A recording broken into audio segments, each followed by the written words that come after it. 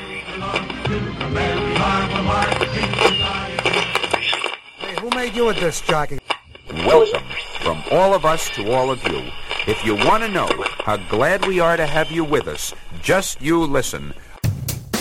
Hi, and welcome to the Crisis on Infinite Midlives podcast. I'm Rob. I'm Amanda. This is episode 156, and we've said a lot recently. Boy, this is going to be a shorter show than usual. This actually will be because we have guests who have lives and shit to do, and we want to get in as much as we can in a short period of time. But yeah, we've threatened for a couple weeks to talk about Spider-Man Homecoming, which is, I think this is the last big Marvel. Well, no, we got Thor Ragnarok coming, and then next year is Infinity War. Yes. So, all right, it's the second to last big. I'm sorry. Go ahead, Ross. Our first guest, longtime guest, Ross Garmel. Go ahead, dude. I'm just correcting you. I have it coming. Go right ahead. Black Panther. Are you not hearing this? Oh, I'm sorry. I'm very, very racist. I apologize. Yes, he's extremely racist, but we all know that. I forgot about Black Panther. When's that? October? September? January? Someday. I don't know. Okay.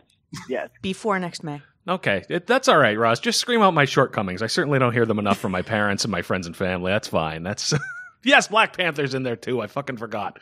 But Spider-Man was one that we were looking forward to because at least from my end, Spider-Man was my first superhero. So let's do the guest introductions for Christ's sake. Oh, Christ, this thing's already going to hell. I can feel the pressure of the time. So we already introduced Boston comedian Ross Garmel, who's been on the show many times, usually to talk about this movie. So, Ross, thank you for being here with me to point out where I fail. Thank you. That's what I live for. And by phone from an undisclosed location, doing the people's business, keeping us all safe from all forms of madness and violence, Benari Polton, New York comedian. Benari, thanks for being with us. Hey, thanks for having me. Absolutely. All right.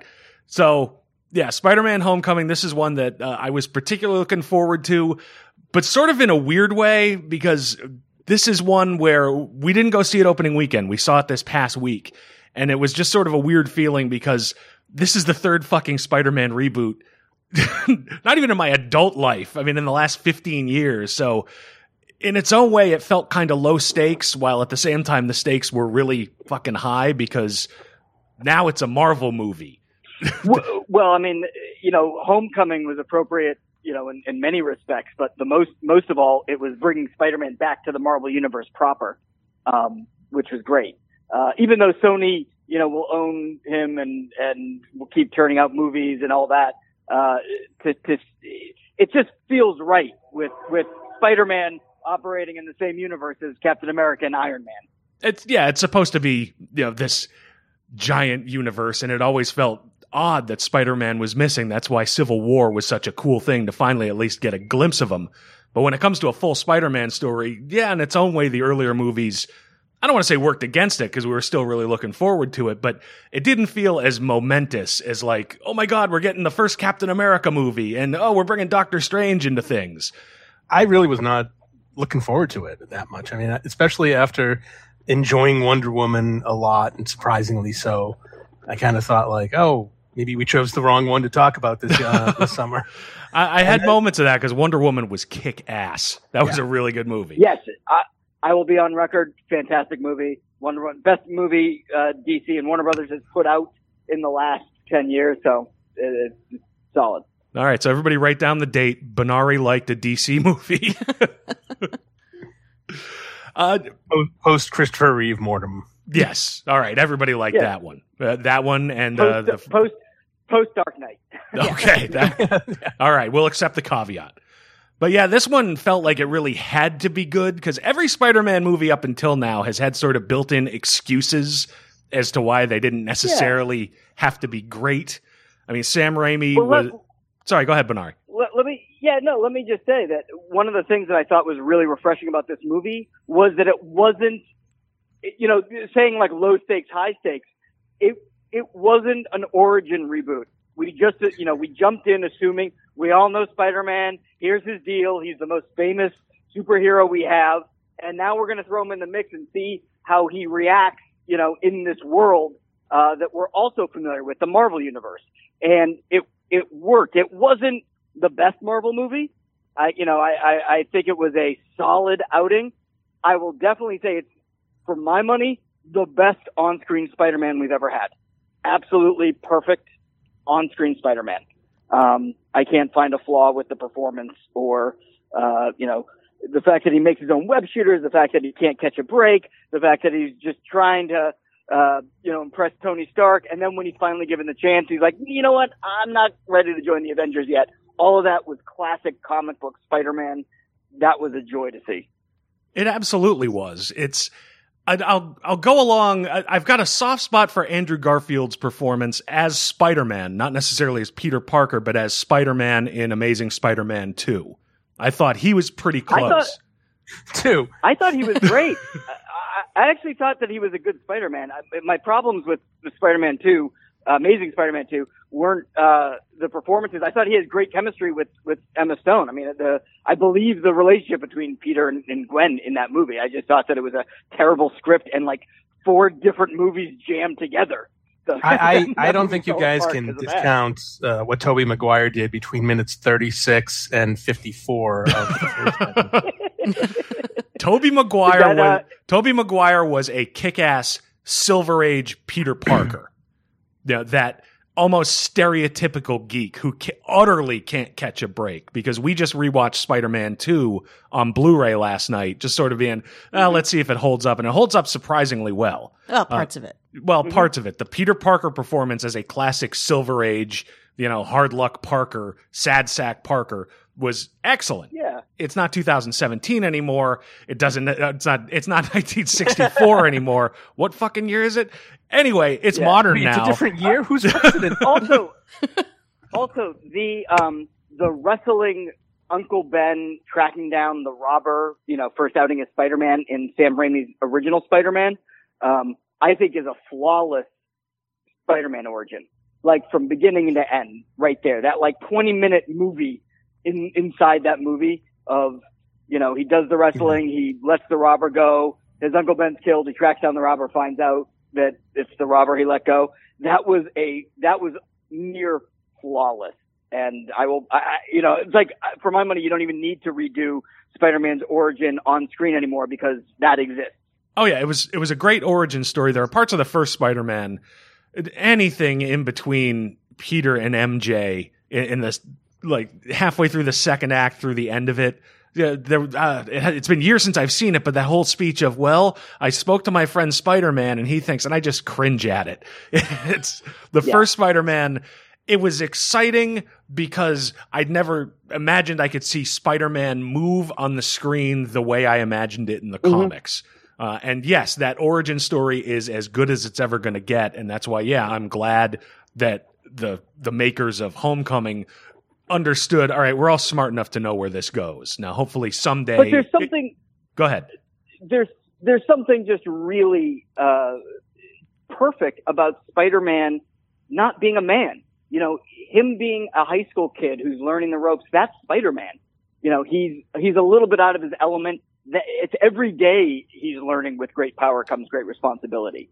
That is part of the fun of Spider-Man, is that not only can he catch a break, not only, is he trying to figure out, in the superhero world, he's still maturing. I mean, that's part of the whole mystique, and that's part of what made Spider-Man, such a breakthrough in the first place. There is this really cool thing, especially in those first 30, 40 issues of Spider-Man, where all the villains are these old white men, or some variation thereof. But these old men, it's a very generational thing as well, where it's very much youth versus the previous generations. And I think that that's kind of a subliminal element of Spider-Man that's somewhat been missing in the last films. Well, I think everybody sort of recognizes it. I think Homecoming is the first one to really execute it in the best possible way, at least so far.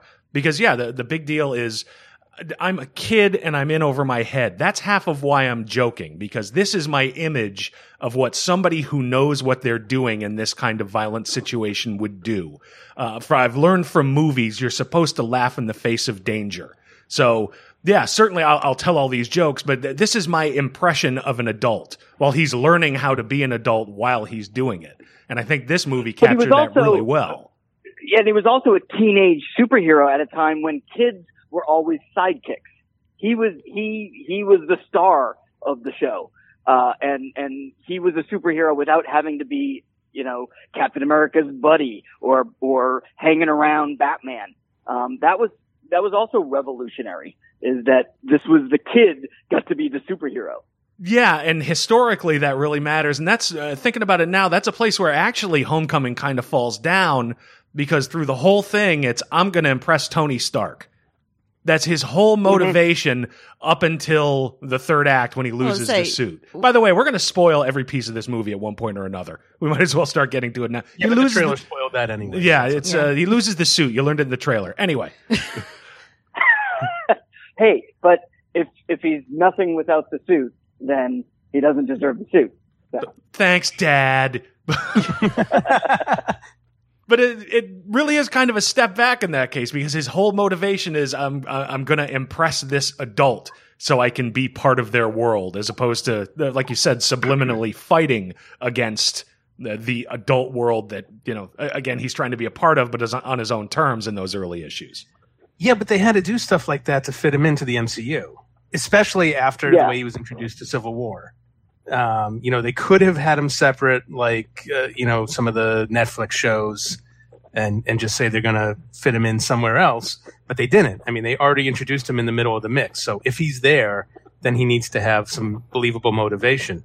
Yeah, and I suppose it's not even suppose. Half of the cool thing about this movie is, yes, he's part of this greater universe, so you want to see parts of it get into it.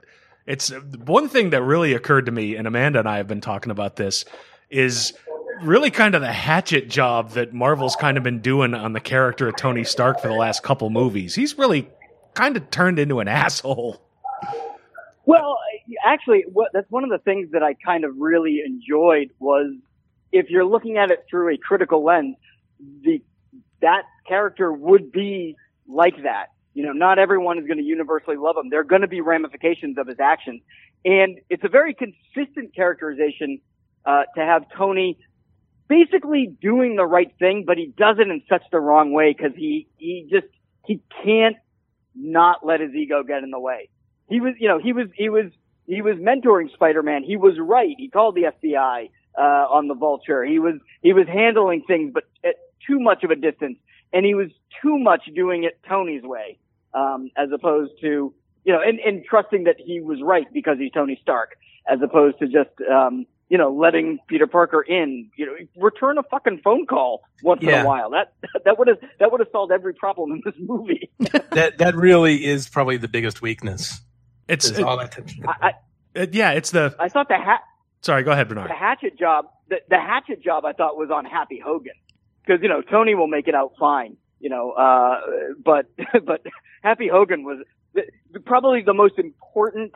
And wouldn't you say a cargo plane filled with enchanted alien technology and the most highly sensitive and secretive, most dangerous weapons on the face of the planet, and you're transporting it upstate, and no one's on the fucking plane, and you're just gonna waze it? What the fuck, Happy?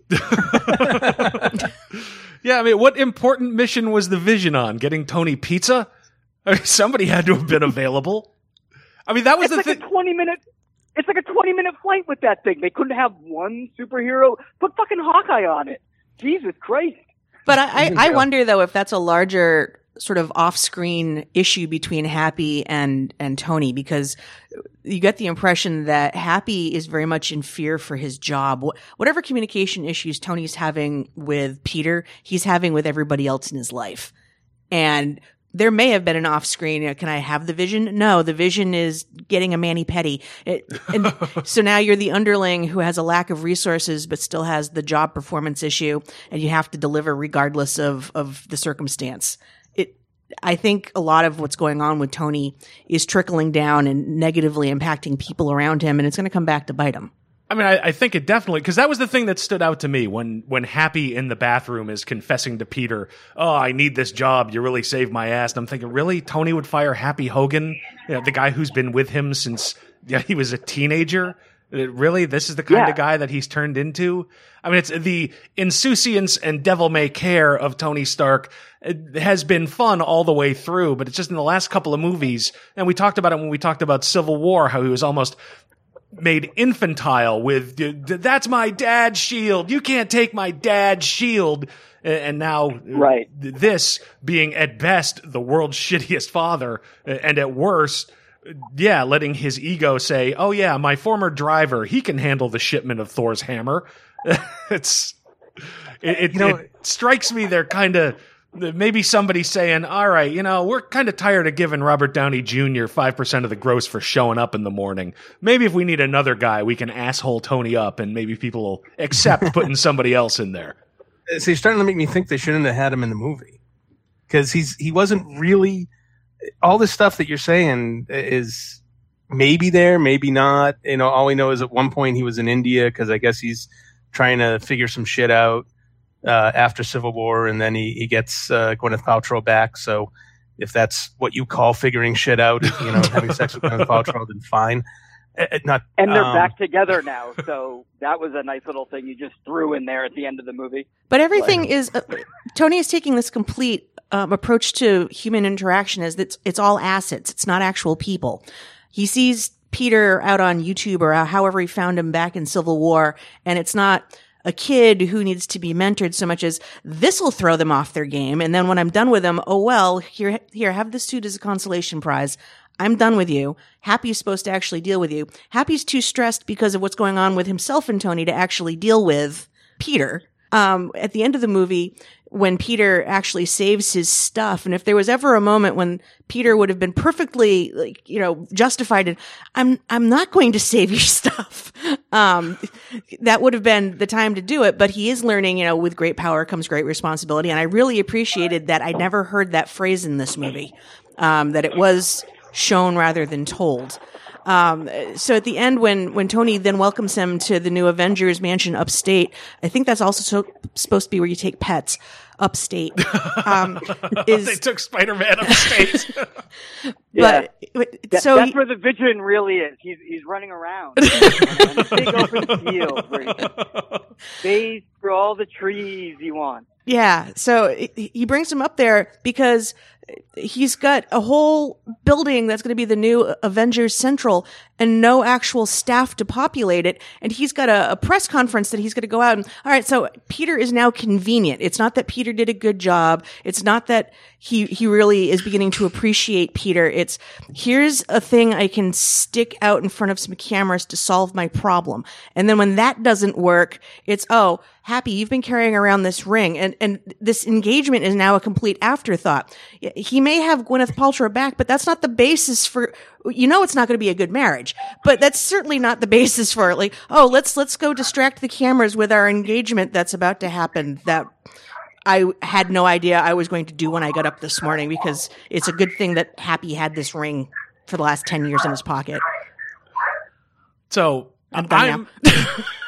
No, and that's fine. And there's some stuff in there that I'm going to want to touch on. But right now, I'm kind of in Ross's camp. Yeah, I'm beginning to really think it was not a good idea to have Tony Stark there, because we've been talking about Spider-Man, and we've actually been talking about Iron Man for about 12 of the last 20 minutes.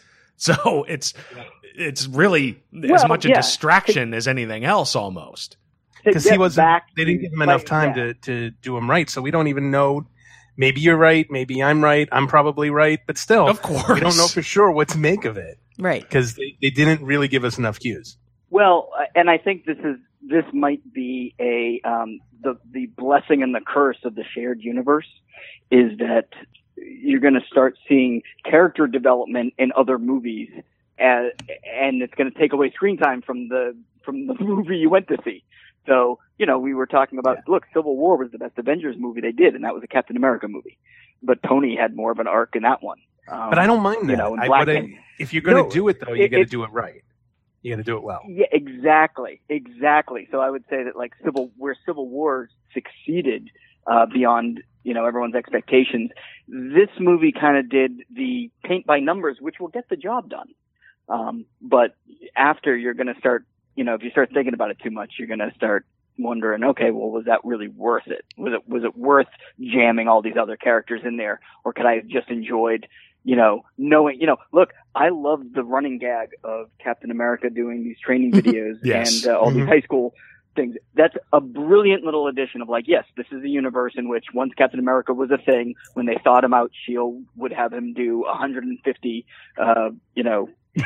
so you got detention. So your body's changing. So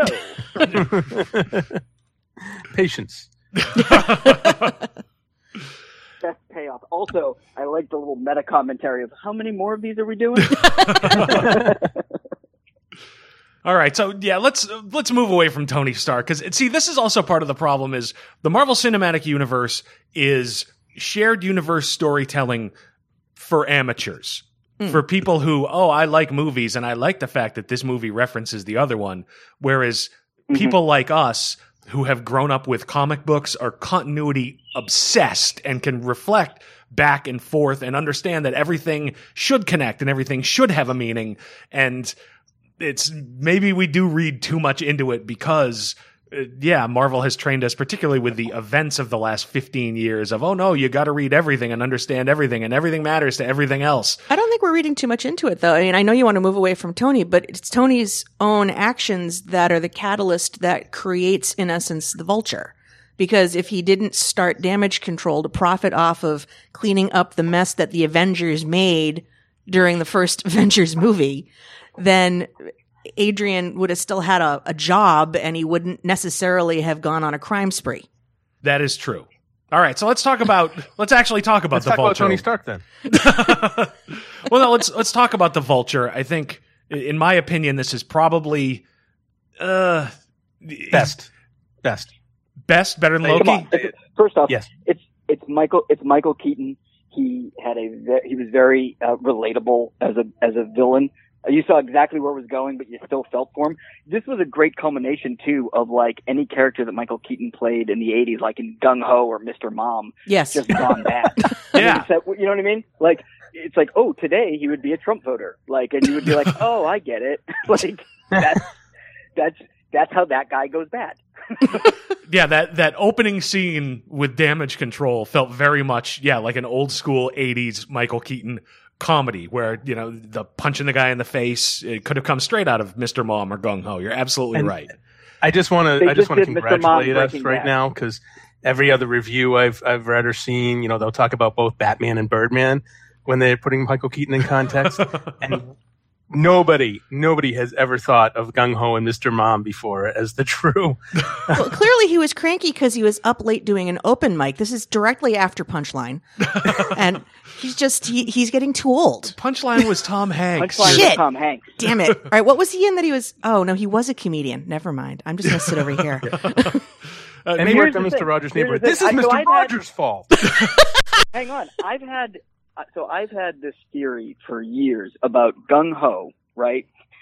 So he works in the auto industry. Congratulations, you've uttered a sentence that has never been spoken in English before, Benari. So that's all about how like jobs are going overseas, and that's like the insecurity of the working class blue collar worker from the 80s, right? So then he saves the job at the plant. Well, how does Mr. Mom start? It starts with him losing his job, which is almost an identical job to the one he had in Gung Ho.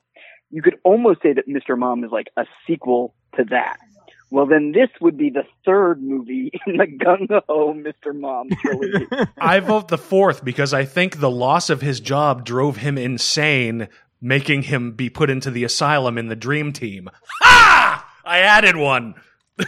Okay, so how do we I bring won't Beetlejuice argue into with this? That's in the future, and that's after he's dead. Yeah, well, he killed himself after the Dream Team, so that's Beetlejuice. And then he it's found okay Dr. that he Doom's killed time himself machine. because he's really just one of his clones from Multiplicity. Oh my god, we're through the fucking Looking Glass. This show is how we start our Alex Jones-ish empire of podcasts. All right. So, yes, from a pure motivation standpoint, I think he was probably the best villain, although I'm not sure he's the best Marvel villain. I still have a soft spot for Loki. I'm kind of on the fence And Loki was great. I don't think any villain scared me as much as Keaton did, just like behind the wheel of that car. Yeah. In order to get somebody almost as good, you've got to go to the Netflix series. And I would put D'Onofrio's Kingpin and David Tennant's Kilgrave up there. Be up there. Yeah. Tennant has to be up there. But that's there's your top three right there. Yeah. And also they're ground level, street level criminals with, varying degrees of alien high tech stuff, but those are your street level villains right there. But I think that Adrian Toomes, for the purposes of this, is number one in terms of these villains, because it works on the level of he's a crime boss and they're running heists, and he's got some tech that can decimate you and turn you into rubble. But he's also the father that every kid has dreaded on date night. The one that, like, when you come to the door is just because casually cleaning his gun. Reveal that was. But yeah, the reveal. I pride myself on being pretty good at figuring out plot twists. I've said before, I saw The Sixth Sense, and to be fair, I knew there was a twist coming up. But about 25 minutes in, I'm like, oh, I think he's dead. And then I stopped giving a shit about the movie because all I wanted to know is whether I was right or not. So I consider myself pretty good at figuring out twists. Were you? I was completely... Oh, I was right. Yeah, he was dead. But spoilers, 20-year-old movie. But I was completely blindsided when Michael Keaton opened the door as Liz's dad. And I thought it was really fucking clever on the part of the screenwriters by naming that character Liz. And Amanda pointed out they never said her last name was Allen. Yeah, we all just assumed it was Liz Allen. Yeah, but as somebody who has watched comic book movies for all these years, it's like, oh, okay, this must be an Easter egg. It's like they weaponized continuity against me. And they completely blindsided me with it. It was fucking awesome. Well, it was a great thing because she still could be Liz Allen. We don't know what her mother's maiden name is. Oh, that's a good point. That's true. In witness protection, it will be Allen. Yeah, that's possible. And yeah, he just had such a business-like menace to him. Yeah. Even D'Onofrio as Kingpin and Tennant as Kilgrave, there's some real madness going on there. There's rage issues that you see in Kingpin, and Tennant is just so spot on as your stereotypical internet nice guy but no, everybody should love me. And of course, this is just me being charming in my stalking. This guy was just, he was as close to a real mafia godfather type. It's okay, I do this, I'm doing it to take care of my family. I don't want to hurt anybody, but I will. The first time we see him kill somebody, I didn't mean to do that, but it doesn't bother him all that much. And in that way, it makes him a little scarier than even if he's just gnawing on doorknobs and screaming Spider-Man while masturbating into a blue suit or something. Well, they had to go for the PG rating. That's true, I suppose. Also, it makes perfect sense if this is Mr. Mom Breaking Bad. Yeah. We're getting possible titles for the episode left and right the last few minutes. This is awesome. When it comes to Peter Parker... Let's talk about the suit. The suit. Let's talk about the suit. I am fine with talking about the suit. Yeah. My initial reaction... I never had a problem with it being a Tony Stark suit because... on one hand, with all the earlier movies, the Tobey Maguire and Garfield come out with this clearly professionally produced suit, which never felt really true. But then I always reconciled it with, particularly with the Garfield one, if I can believe he can build a web shooter, he can probably work a silkscreen. But there's YouTube films. I'm building Spider-Man suits? Sure. All right. If they have them for how to tie a tie. All right. I can get behind that. That's possible. Wait, now I really want to see if there are. There are, Ross, but they're assless Spider-Man suits. So I didn't have a problem with it being a Tony Stark suit, particularly in Civil War. Yeah, I have real mixed feelings about the suit lady, Karen, the voice in the head, which I'm interested in hear what you guys have to think. I think it was a real missed opportunity, and it was. What do you guys think about the suit lady? I have the dumbest criticism of suit lady that I've saved for here. Okay, which is, Iron Man. He has they have the AI all built into it and all of the display screens and everything. But if you look at the size of his helmet and the thickness of the armor and all the stuff that all the circuitry can fit in there, compared to Spider-Man's fairly paper thin mask. It just doesn't make any sense that his suit can do all the same things that Iron Man's can. No, it does not. Yeah. I'm willing to throw suspension of disbelief at that because yeah, I don't want to be one of those guys who like that man's jumping on wall. Yeah, that man sticking to the wall couldn't possibly have that much microcircuitry in his mask. But so I'm willing to accept a certain amount of that. I'm okay with Tony making the suits up to a point because in continuity, he did give him at one point the Iron Spider outfit. So and we will see that one of the worst of the Spider-Man. Yeah, it's fucking horrible. I'm just saying it's not out of the realm of possibility because it's happened in the comics. Apparently, during Infinity War, we are going to see the Iron Spider. Boo! I know. I'm sorry, but Ooh, I like this. Look, I like this suit. What if you see it on Miles? See it on who? Miles. On Miles. Doesn't Miles already have enough going on? Does Miles need that noise? But I'm fine with the interplay of like Suit Lady if it's just in this movie, just so we can see how Spider-Man isn't Tony Stark. But I don't want to see it coming back in the future, like as an ongoing thing. Like that's not really it. Now you're just making him like teenage Tony Stark, who's more ADD and nicer. Well, what I don't want to see are the specialty webbings, because that feels very much like current billionaire Parker Industries Spider-Man in the comics, which I'm not. It's entertaining, but I'm about ready for that to go by the wayside. That feels like something very extreme. Like if we're getting web grenades, it should be at the expense of somebody being able to draw feet. That's just don't bring Rob Liefeld into this. God damn it! Don't you do it. I thought that there was a nice little thing that they were doing where he's just like, just go back to the original, where it's almost like, you know what, that stuff isn't for me. That's not my style. Yeah. If there's more of a rejection of it. I am okay with the Suit Lady, except I think they missed an opportunity with it, and it's that potential opportunity that makes me okay with it. It's what you get in comic books that you don't really get in any other medium is the thought balloon, and they don't use it a lot anymore, but it was got huge. it on the Electric Company. That is true, and that's what got me into Spider-Man, but that's a whole different thing.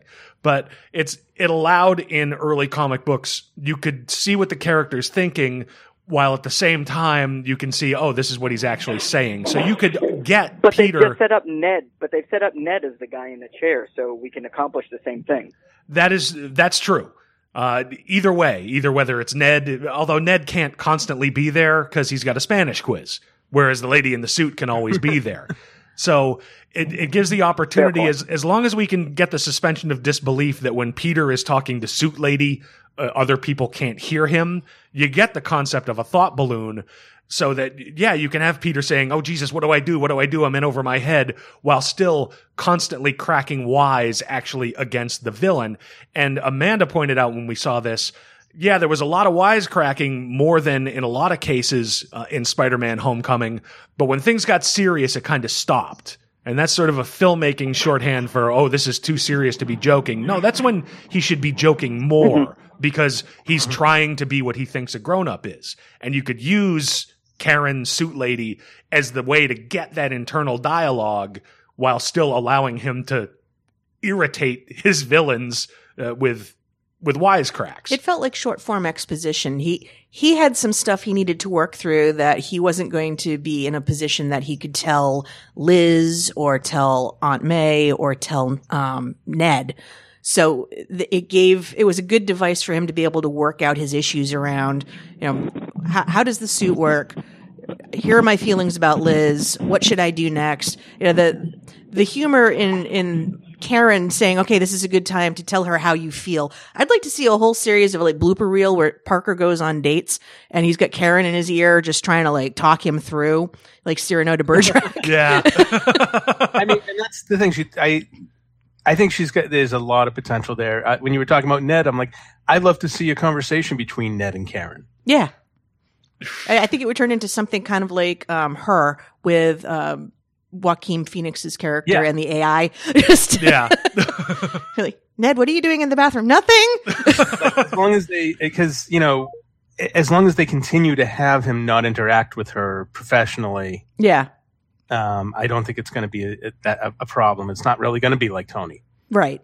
And by the way, I believe we just lost Benari, so let's prepare for him to Attempt to recontact. yes, attempt to recontact. Although I just got a text. Talk amongst yourselves, you two. Well, what I found was interesting was Karen was introduced after they were able to break through the training wheels protocol. And it was like, congratulations, you've completed the training wheels protocol. And then he finds out all of the wacky stuff that Suit can do. And in a way it's more telling to him that he's not ready for it once he finds out, wait, this has like a interrogation mode. This has a death mode. Like, I don't want that. I'm 16. and so ironically, by the end, when the suit is taken away, he's left with his old suit, which is in a way even more deadly for him because there are no protocols in there. It's a sweatshirt and goggles. There's nothing in there. Like, you want to talk about taking training wheels off something? It's just you, which was supposed to be the whole point anyway. That's true. And I never really thought about that. And that was my biggest argument against Suit Lady was, well, how could she possibly have contributed to that? And all I kept thinking was, if I'm supposed to believe, like you said, Ross, all this circuitry can be put into a mask and that some kid, Ned, with a laptop could, without the use of any cryptographic keys whatsoever, shut things off on there, because in the real world, that's not how any of this works. You need a 4096-bit military-grade key in order to unlock it. Yeah, he could probably put Suit Lady into an iPhone for Miles, for Peter. Sorry. Benari, are you back with us? Oh, of course. Okay. Thank you for calling back in. We were continuing the conversation about Suit Lady. And which of us would... If I drop back, yeah. And which of us would masturbate to the voice? Because it's Jennifer Connelly who does the voice, and that goes a long way. Ross put his hand up on video. By the way, I believe the answer is all of us. Every single person on this podcast would do that. Amanda in particular. No, I was in Labyrinth for David Bowie. I'm sorry. So was I. Hey, wait. Now Jennifer Connelly and The Rocketeer. Oh, yeah. All right, I'm on board. All right. I'm saying there's plenty of Jennifer Connelly to go around. One thing I definitely want to call out, a moment in this movie that, in a way, no other superhero movie has done, gave me fucking chills, and the movie could have ended right fucking there, was when he was trapped under the wreckage, and it was the callback to the Lee Ditko Spider-Man, Amazing Spider-Man 33, where he's just got to reach into himself and dig deep. Number one, I don't think I've seen that moment in anything that wasn't that issue. I don't think I've seen it in any of the animated shows or any of the other movies. Number two, that moment, just like it did in that issue, really kind of distills Spider-Man right down to his core in a way that a lot of things in this movie worked really well toward classic Spider-Man, but this just described the character completely in just like 2 minutes. I loved it. I thought it was a great moment. A nitpicky thing, in the comic book, when he does that, when he's reaching deep inside himself to find that extra strength, he's doing it because he needs to save Aunt May. Aunt May is in danger, and if he doesn't get out, she'll die. And that's what gives him the strength to reach deep within himself to lift the pillars off his back.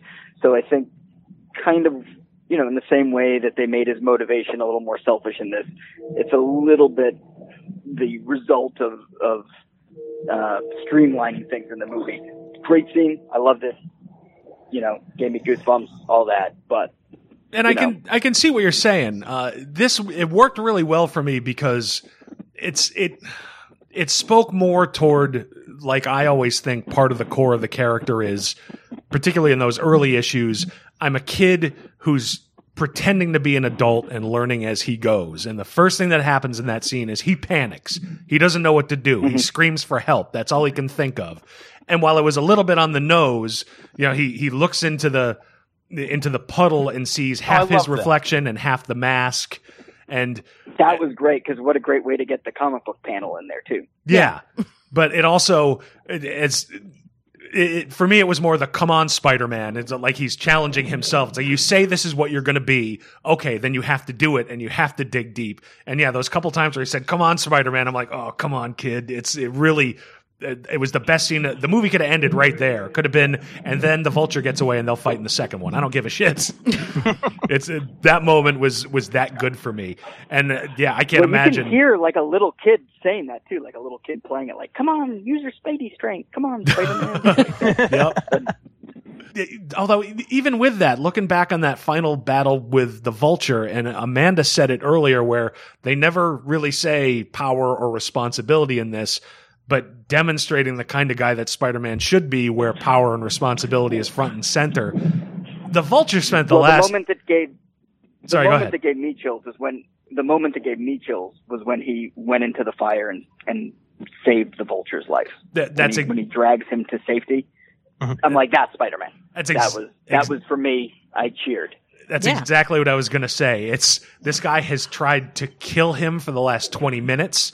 He literally just webbed the crate and screamed, "I'm trying to save you," and the guy ignored him, and then he still went back in and fucking saves him. And you don't, as long as you have an understanding somewhere in your head that Spider-Man is about great power and great responsibility, we didn't need to be told in this. We saw him. You're not going to see much more on the nose. That's what he's about than that moment. So they really put that whole third act together really well. Yeah.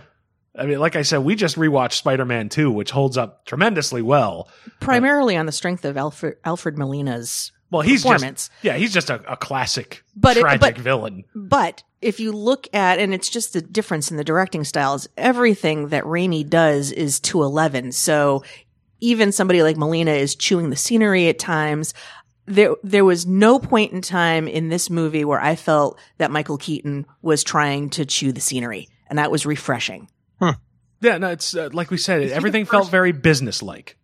Is he the first villain in these movies to live? I guess other than Loki, yeah. But let's see. Ironmonger dies. Did Zemo die?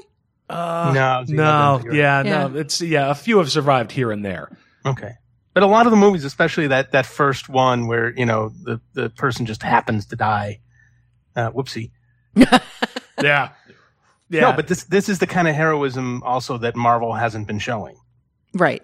Yeah, if you think about it, everything Marvel's done, except for the Netflix series with the other street-level heroes, has been very much no, you know what? And everybody sort of gets co-opted into this quasi-military organization, and everything is authorized by the government. And it's good to have an old-fashioned vigilante, for Christ's sake. Just some dude. I mean, they harp on. He's literally the only hero that's running around whose sole mission is trying to save people or protect people. Everyone else is sort of seeking vengeance or fighting these shadowy organizations or saving the universe. And he literally is just trying to make sure that everyone lives. Yeah. Yeah. They harped on. He saved the cat. He did. Yeah. That was great.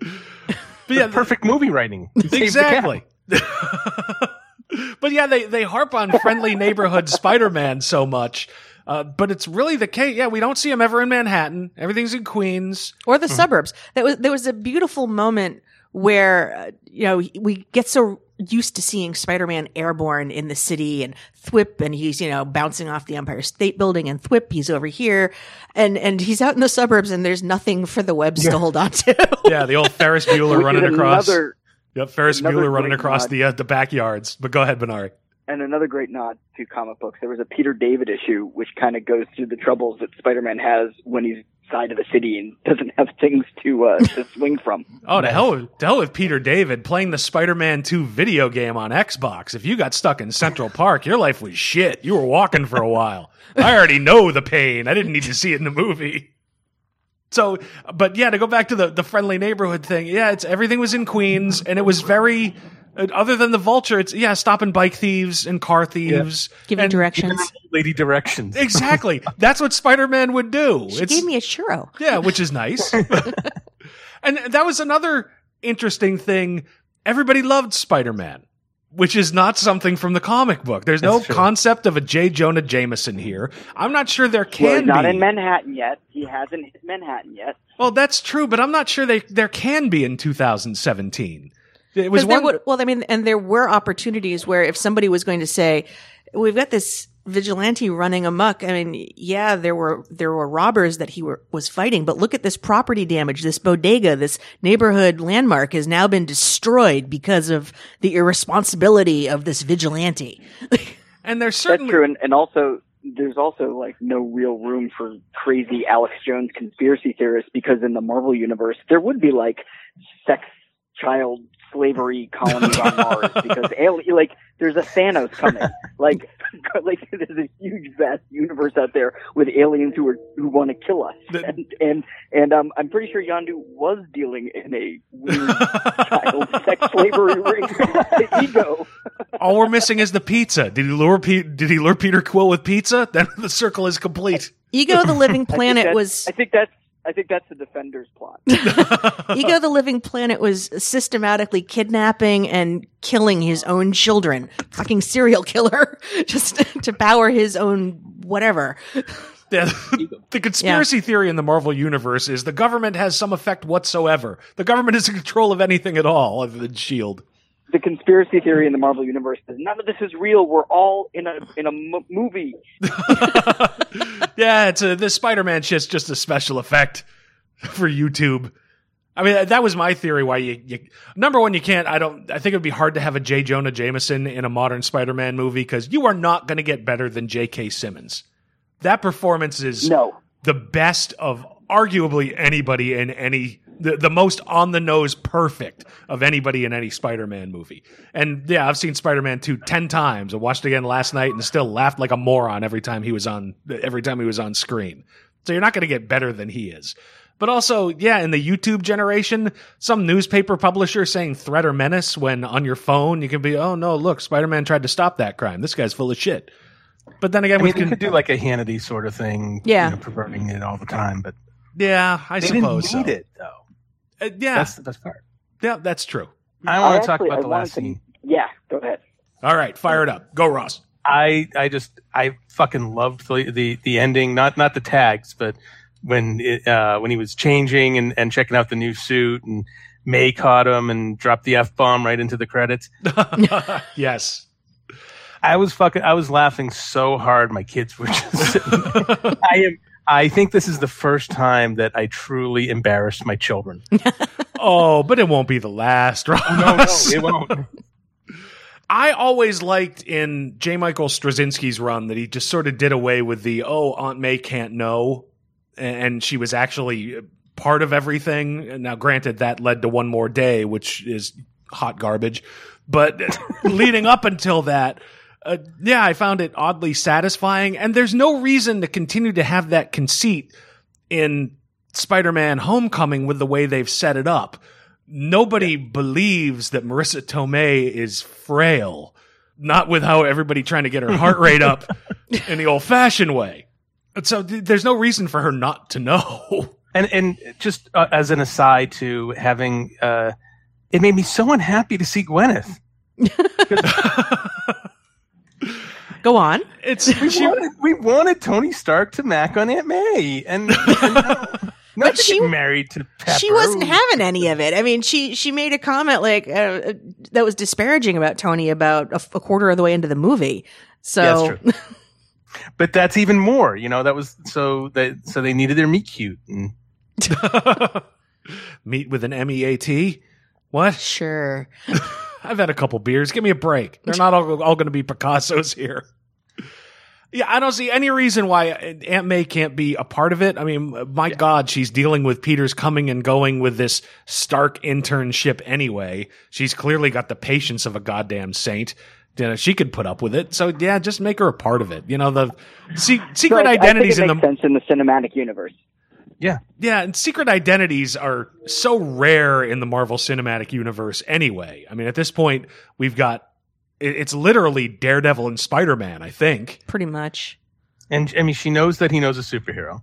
Yeah. So that's already there. And there's going to be second, third movie some point in time when, like, somebody kidnaps Aunt May. She might as well understand why. Absolutely. And... some of the logic behind it, just living in the Marvel universe, for Christ's sake. No, you can't go out and stop a bike thief. I want you home so when the Skrulls invade, we can die together. Who gives a shit? Well, I think more of the stakes are going to be upped because as his caretaker and as someone who doesn't. Oh, we kind of lost Benari again. Benari's on a train, possibly going through a tunnel, and that's going to have to be extra. Okay, you're back, Benari. We lost you for a second. Please repeat your point. Oh, just that in the cinematic universe, I think it works because she's not going to want anything bad to happen to him, and knowing that he's out there fighting these villains, and knowing that he's out there risking his life, that will add an extra layer because at some point she's going to be like, you know what? I don't want you doing this. You're more important to me than whatever you're doing. Yeah, and that I think will continue to add tension to it. And frankly, it adds more tension to it because at that point you can have dialogue about it as opposed to, oh, poor Aunt May. Her last artery is hardening as we speak. Look, it works. It works if you're doing the issue to issue. You're doing kind of episodic storytelling. But again, we're in the cinematic universe, and they have to kind of barrel forward with plot devices. Maybe she'll get the Iron Spider costume. Honestly, I'm not holding my breath, but it would be nice if maybe they're bringing her in on this because she's eventually going to take her rightful place as the Herald of Galactus. That's right. or absolutely, Amanda. Or Spider May. Amanda found that. I had not realized Aunt May actually was a Herald of Galactus and one of the and it's in continuity. So what if? What if? No, it's a Marvel team up with Franklin. With Franklin Richards. Yeah, and No. she assumes the power cosmic. It's issue 137 and becomes Golden Oldie. Yeah, I fucking love that. This is, by the way, after she married Dr. Octopus. True. But before Dr. Octopus became her nephew. Something like that. It's all this continuity. Yeah, there's always been a soap opera element to the mighty Marvel universe, hasn't there? One thing I really did like in this movie was the representation. I thought that the school, just the amount of diversity that the movie had was fantastic. Yes. That being said, Flash Thompson's supposed to be a jock. He's a bully. He's not like some alpha nerd male geek. I didn't buy that. That bugged the hell out of me. I didn't have a problem with that because, again, it's the 21st century, and when it comes to bullying, granted, I don't spend any time in high schools, but it seems counterintuitive that they allow the atomic swirly and being shoved into lockers anymore. It all really happens on what do the kids use? The Facebooks and the Snap Faces and that shit. The Snapchat, yes. Yeah, the Snapchat. Okay.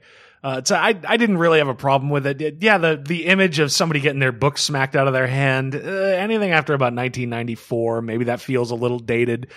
I say that as an old dude who, tries to stay away from kids as much as possible and get the fuck off my lawn.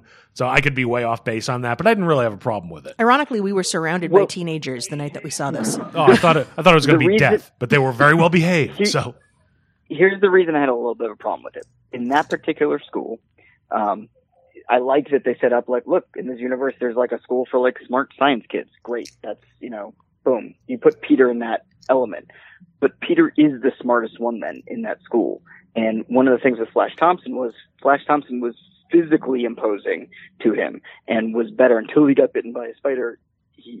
Flash Thompson was better at the things that were valued at that school. So that made Parker more of an outcast. In this, there's less of a reason for Peter Parker to be an outcast because they're at a nerd school. He's going to be, aside from the fact that he like flakes all the time, he's kind of the alpha male geek at that school. And Flash isn't smarter than him, and Flash wasn't better than him at that stuff. I get the impression it was really more of a disparity based on a socioeconomic thing. It's a charter school that I think they pulled this plot line because they thanked Bendis in the credits. They pulled this from Ultimate Spider-Man. So it's supposed to be a STEM charter school. And my takeaway was that Parker's place in terms of the pecking order socially was not as high as it could have been, and that's primarily due to his own lack of confidence. And then as he begins to withdraw even more as he's part of this Stark internship, he has fewer and fewer connections in the school. It's really just down to Ned at that point. So in the absence of that, Flash is the rich kid who can make these disparaging jokes because come at me. My dad's got a lawyer. Like it's Yeah, See, that I buy, but that wasn't in the movie. See, I maybe because I'm around this a lot. Yeah, I think he dressed like a rich kid. He dressed, and he had that. He was the DJ at the house party out in the burbs. They at the rich kids party. That I buy. And then later on, when he gets jacked by Spider-Man for his dad's Audi, that was awesome. Particularly since it was an Audi, and I know Audi has a thing with the Marvel Cinematic because Tony Stark always drives an Audi. But I've learned just from being on the road, Audis have really taken number one from BMWs for just douchebags on the road. I like seeing bad things happen to people with Audis. It just makes me feel good inside. And they did keep that aspect of Flash Thompson's character intact, the hero worship of Spider-Man. Yeah. Yeah, totally. But yeah, they could have done a better job making it clear why Peter's an outcast. Because you're right, in this kind of school, he should be, the king pimp. He might have been, but he's been withdrawing little by little the more he's become involved as Spider-Man. Yeah, true. And that was what he struggled with. It's like, can I actually be a part of things, or do I need to step up and fulfill my role because I've got these special abilities that others don't? And I think if we really want to get into the head of the character, probably what we saw, because Flash was the alternate who was working hard to become part of the main team of the Quiz Bowl, which was like the football equivalent of the school, which I thought was real. I thought that was kind of nice.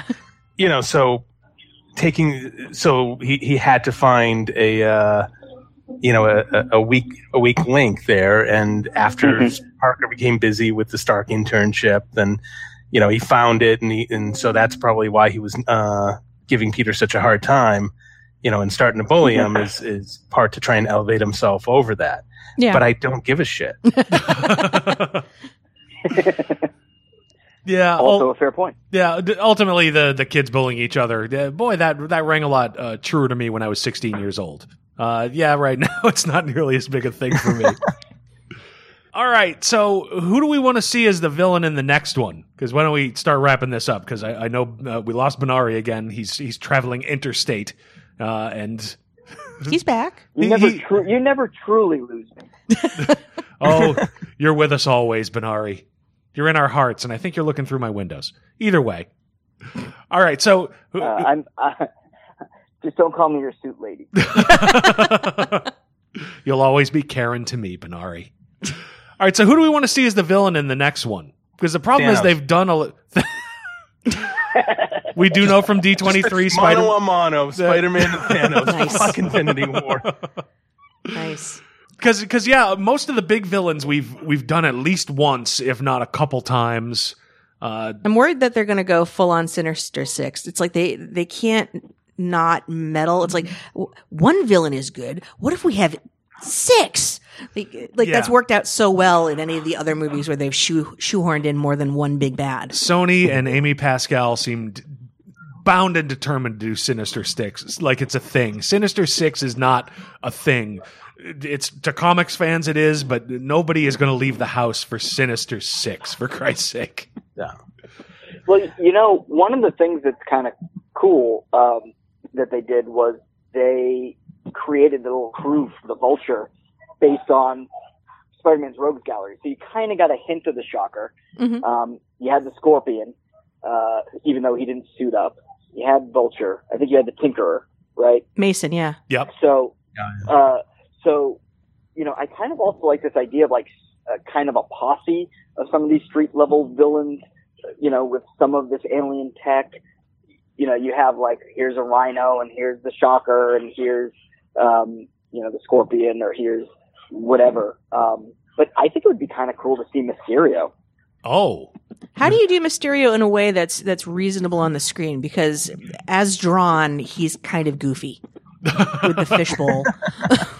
Yeah, well, I'm not as worried about the visual depiction, but it does open up some possibilities for good special effects story. Oh, but visually, I just want to point out, I really enjoyed that Shocker, the first guy, had the puffed up the quilted yellow vest. Yep.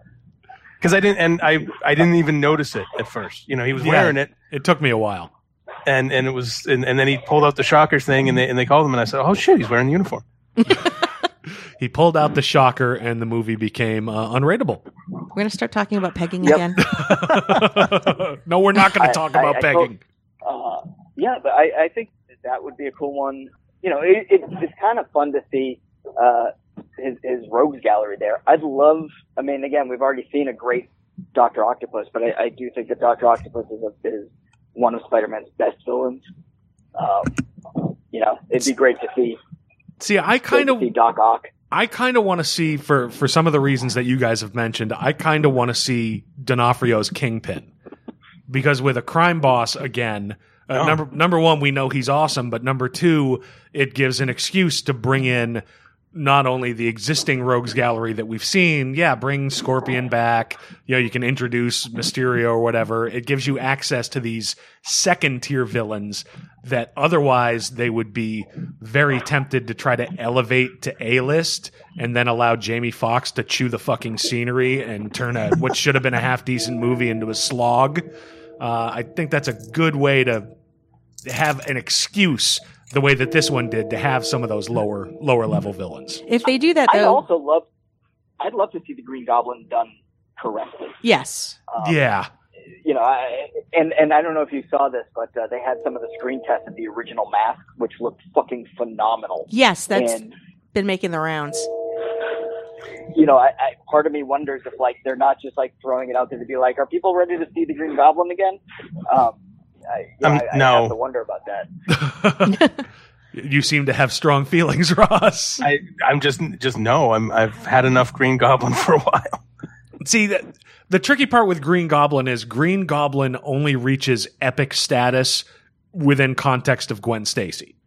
So if you take Gwen Stacy out of it, it's not nearly as legendary as it is in comic book Spider-Man lore. Unless you want to pull elements from the Ultimate run rather than the 616 run, and then that gets more into. I don't like Hulk Goblin that much. Well, I was thinking more in terms of Goblin's impact on Harry, and going that route rather than. If we're going to be bold enough to not feel like you have to reinvent the wheel with the origin story for, and Ben's dead and blah, blah, blah. We all know who Norman and Harry are. So. Yeah, but we don't have Harry. Yet. But I see again, even that would be, how much work would they have to do to start fitting him in? I mean, unless Ned's last name is Osborn. Hey, and actually, you know what? The more I think about it, we already have the Prowler, right? That's all set. Yeah. Although Stoner Prowler, I'm not sure, is nearly as intimidating. Oh, we lost Benari again. Oh, and here he is again. Good. You back, Benari? Yep. All right. If they go the Kingpin route. Yeah, he wasn't that intimidating, but his scene, the interrogation scene, you have to be better at this part. Yes. Fucking awesome.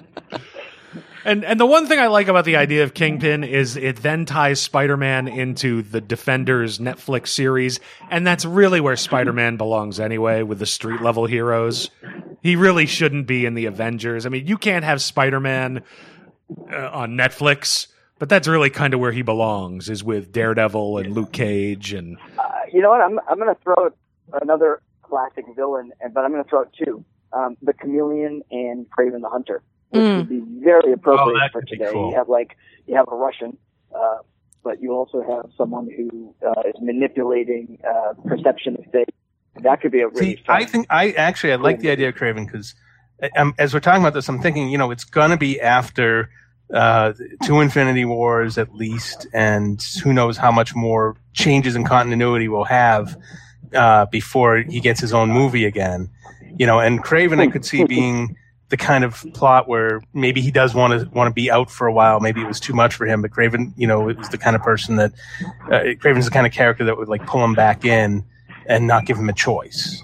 I could see that. The problem I have every time I picture Kraven, and it's just the strength of the story, I only picture Kraven's Last Hunt, and I can't picture post Dark Knight, late 80s, I am the Spider stuff flying in the Marvel Cinematic Universe. You'd have to build up to that sort of thing. I don't think you'd just do Kraven's Last Hunt. But there would be something cool there, like his celebrity attracts this international, bounty hunter, big game hunter, the most dangerous prey. I mean, there's something fun, it's goofy fun, but also visually it would be fantastic. Yeah, but at that point, don't you almost need a J. Jonah Jameson? And I'm going way back to my memories of those early classic Spider-Mans, but didn't Kraven sort of respond to Jameson putting a bounty on Spider-Man? Or am I remembering that completely wrong? I make shit up. I tell stories in the bathroom. Do you? There might have been, but again, there's all sorts of reasons why Kraven would want to do it. But again, that's why it would be nice to tie him into Chameleon, because comic book continuity-wise, at least in 616 continuity, the two are, very tied together. And in terms of a partnership. You know what? And if you bring the Chameleon in, he can frame Spider-Man, and that can turn public opinion against him, giving Kraven an excuse to come out. That could totally work. They may bring in Kraven to hunt him down. I mean, again, I'm just thinking visually it would be a lot of fun, and I just hope that they don't go with the Jackal. Yeah. Oh God. And clones. I don't want to see clones. If I hear the word clone, I'm going to go berserk. I'll be at the next D23. I think the easiest thing for them to do would be to bring in the Black Cat, because then, he doesn't currently have a girlfriend. We know that he's unlucky in love.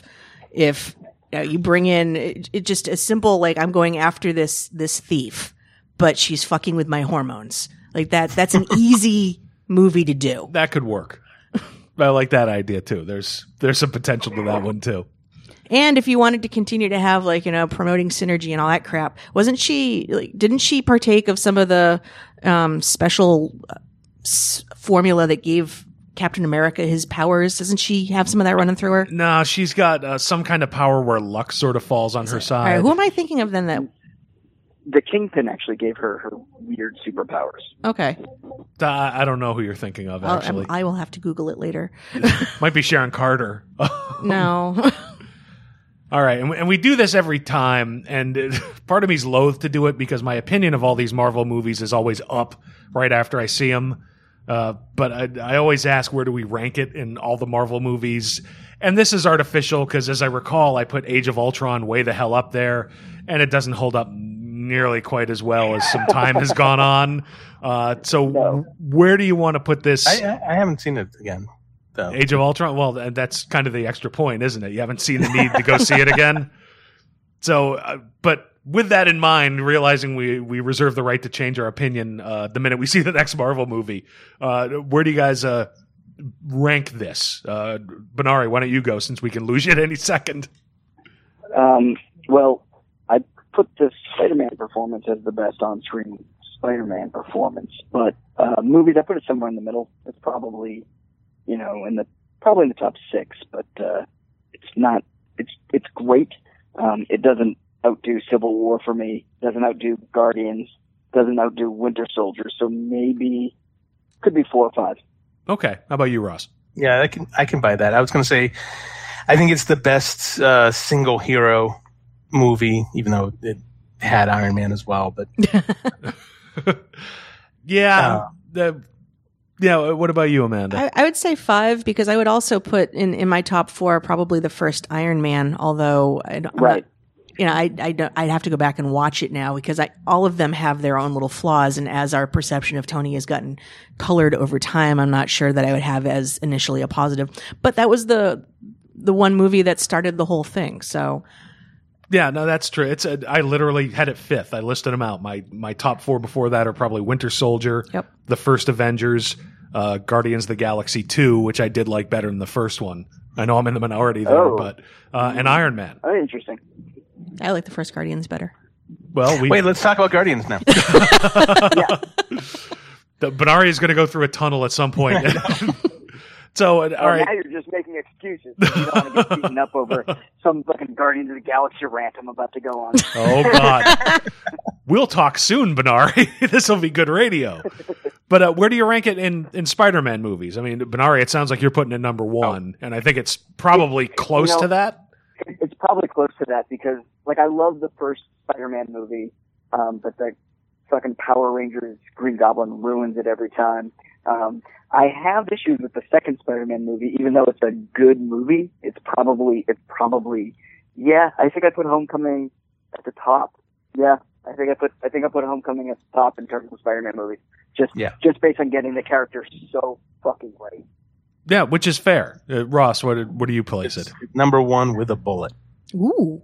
Yeah, see, I'm not sure I can do it with a bullet. It's I'm very much no, I'm very much on the fence. I still have a real soft spot. Until last night, I would have said, yeah, no question, it's Spider-Man Homecoming. But having just rewatched Spider-Man 2, that's way up there. I did not enjoy the Spider-Man No More stuff in Spider-Man 2, and I understand it's a classic storyline and, you know, all the reasons that they did it, but I don't know why you're going to take a big chunk of a superhero movie and show him not being a superhero. And they also make him give it up just after he saves Aunt May. So logically speaking, in that movie, it didn't make sense that he would give it up at that moment. Mm. Yeah.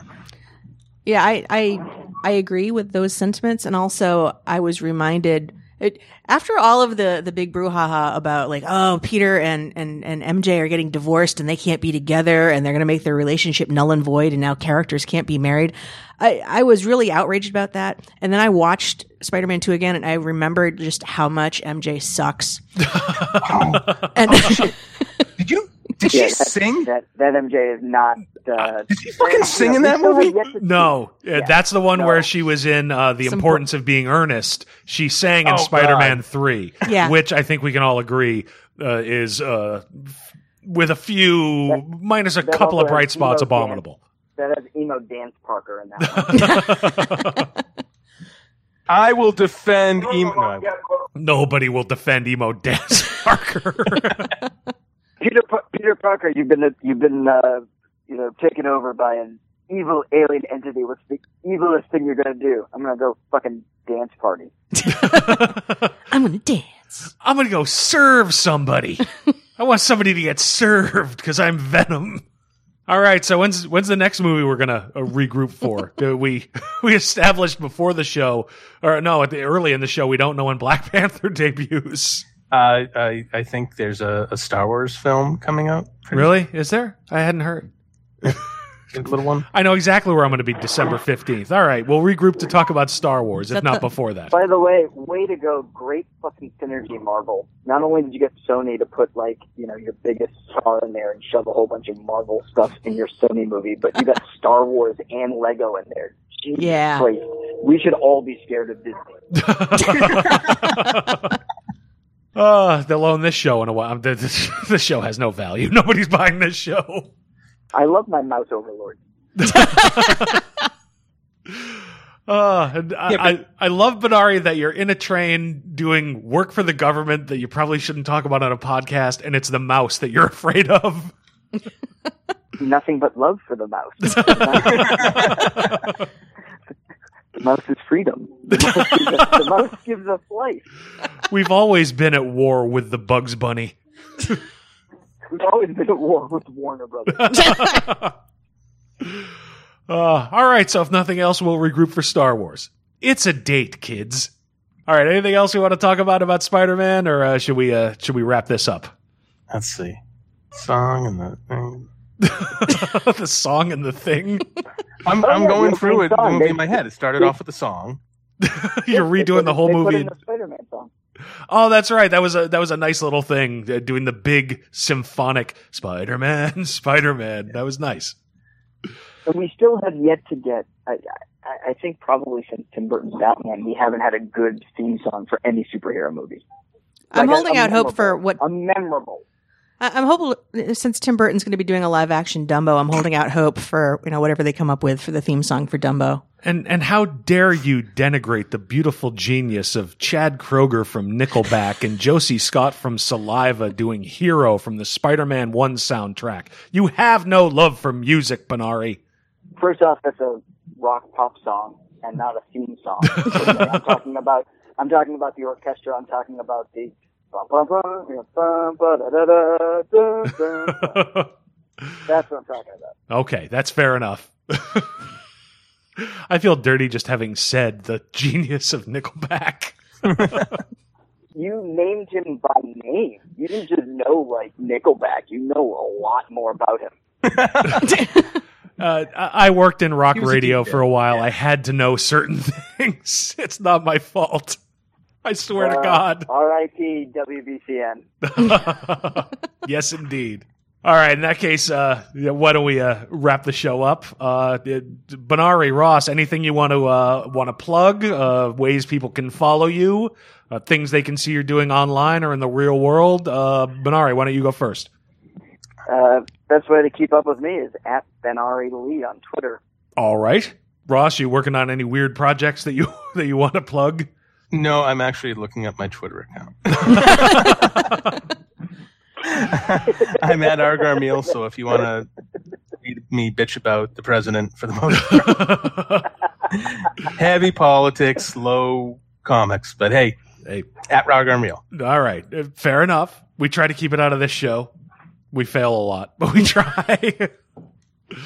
All right. And I can't wait to see what happens to Mr. Mom next in the Marvel Universe. Well, all right. Can we just actually? That's the one cool thing. At the end, when they're in the prison, and Scorpion says to Toomes, "We hear that you know who Spider-Man is," and he doesn't say anything. He doesn't snitch on him.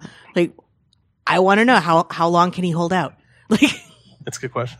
But he saved his life. he did. And Toomes was big on life debts. Yeah. Oh, Jesus. Yeah. I thank me. When he was in Carnage. Yep. Oh, God. Which- That's it. Which was a great telegraph for why he wouldn't necessarily talk, although there's still that, uncertainty of, no, I'm not going to tell you. I'm going to go kill him. Maybe. yeah. Benari, you were going to say something? Or have we lost you again? No, I'm here. I'm just I'm just trying to think of, like, can Michael Keaton just play all the different villains in Spider-Man Road Gallery, because he's so fucking good. I'd like to see his rhinoceros. It's not a euphemism. I just. All right. On that note, we'll wrap it up. Yes, not sure where you may have found this particular podcast, but you can always find us at our home website, crisisoninfiniteMidlives.com. We are on Facebook. I swear to God, we're trying to do more on Facebook. I'm just not really good with the Facebooks and the kids, but facebook.com/crisisoninfiniteMidlives. We are on Twitter. Twitter handle is @InfiniteMidlife. We are on Tumblr, crisisoninfiniteMidlives.tumblr.com. We're on iTunes. If that's how you like to get your podcast, you can subscribe to us there. And if you do us a favor, give us a rating, give us a review. It does help new people find the show. We're on Google Play. We're on Stitcher Radio. We're on TuneIn Radio. We're proud members of the Comics Podcast Network, and you can always email us, crisisoninfiniteMidlives@gmail.com. And don't forget, we're going to try to have at least a couple, maybe several shows from San Diego Comic-Con 2017 next week. Probably the first one will be Friday, but we'll see how it goes. We might get excited and really spontaneously emission. That doesn't sound good. Put something out early. And yes, thanks, Ross Garmiel, Benari Polton. Thank you both for being on the show. It is always a pleasure, and it's always a fun conversation. We appreciate it. Thank you, guys. Thank you. Thanks, and we live in a geek golden age. Yes. Yeah, I mean, God, I look back to the first Spider-Man movie where we talked about it on last week's show. We drove around theater to theater because, I have to see Spider-Man. I have to see Spider-Man. And now this is, the fourth or fifth movie this year? Yeah. I still stand by Logan. Still stand by Logan as my favorite. Ross mocked me last year when I said it was going to be my favorite, but by God. No, Logan is so good. They finally made a good one. Yes. Yes, they did. All right. This has been episode 156 of the Crisis on Infinite Midlife show. I'm Rob. I'm Amanda. Thank you, guys. And, that's our show. Derp. It's the most dignified of taglines.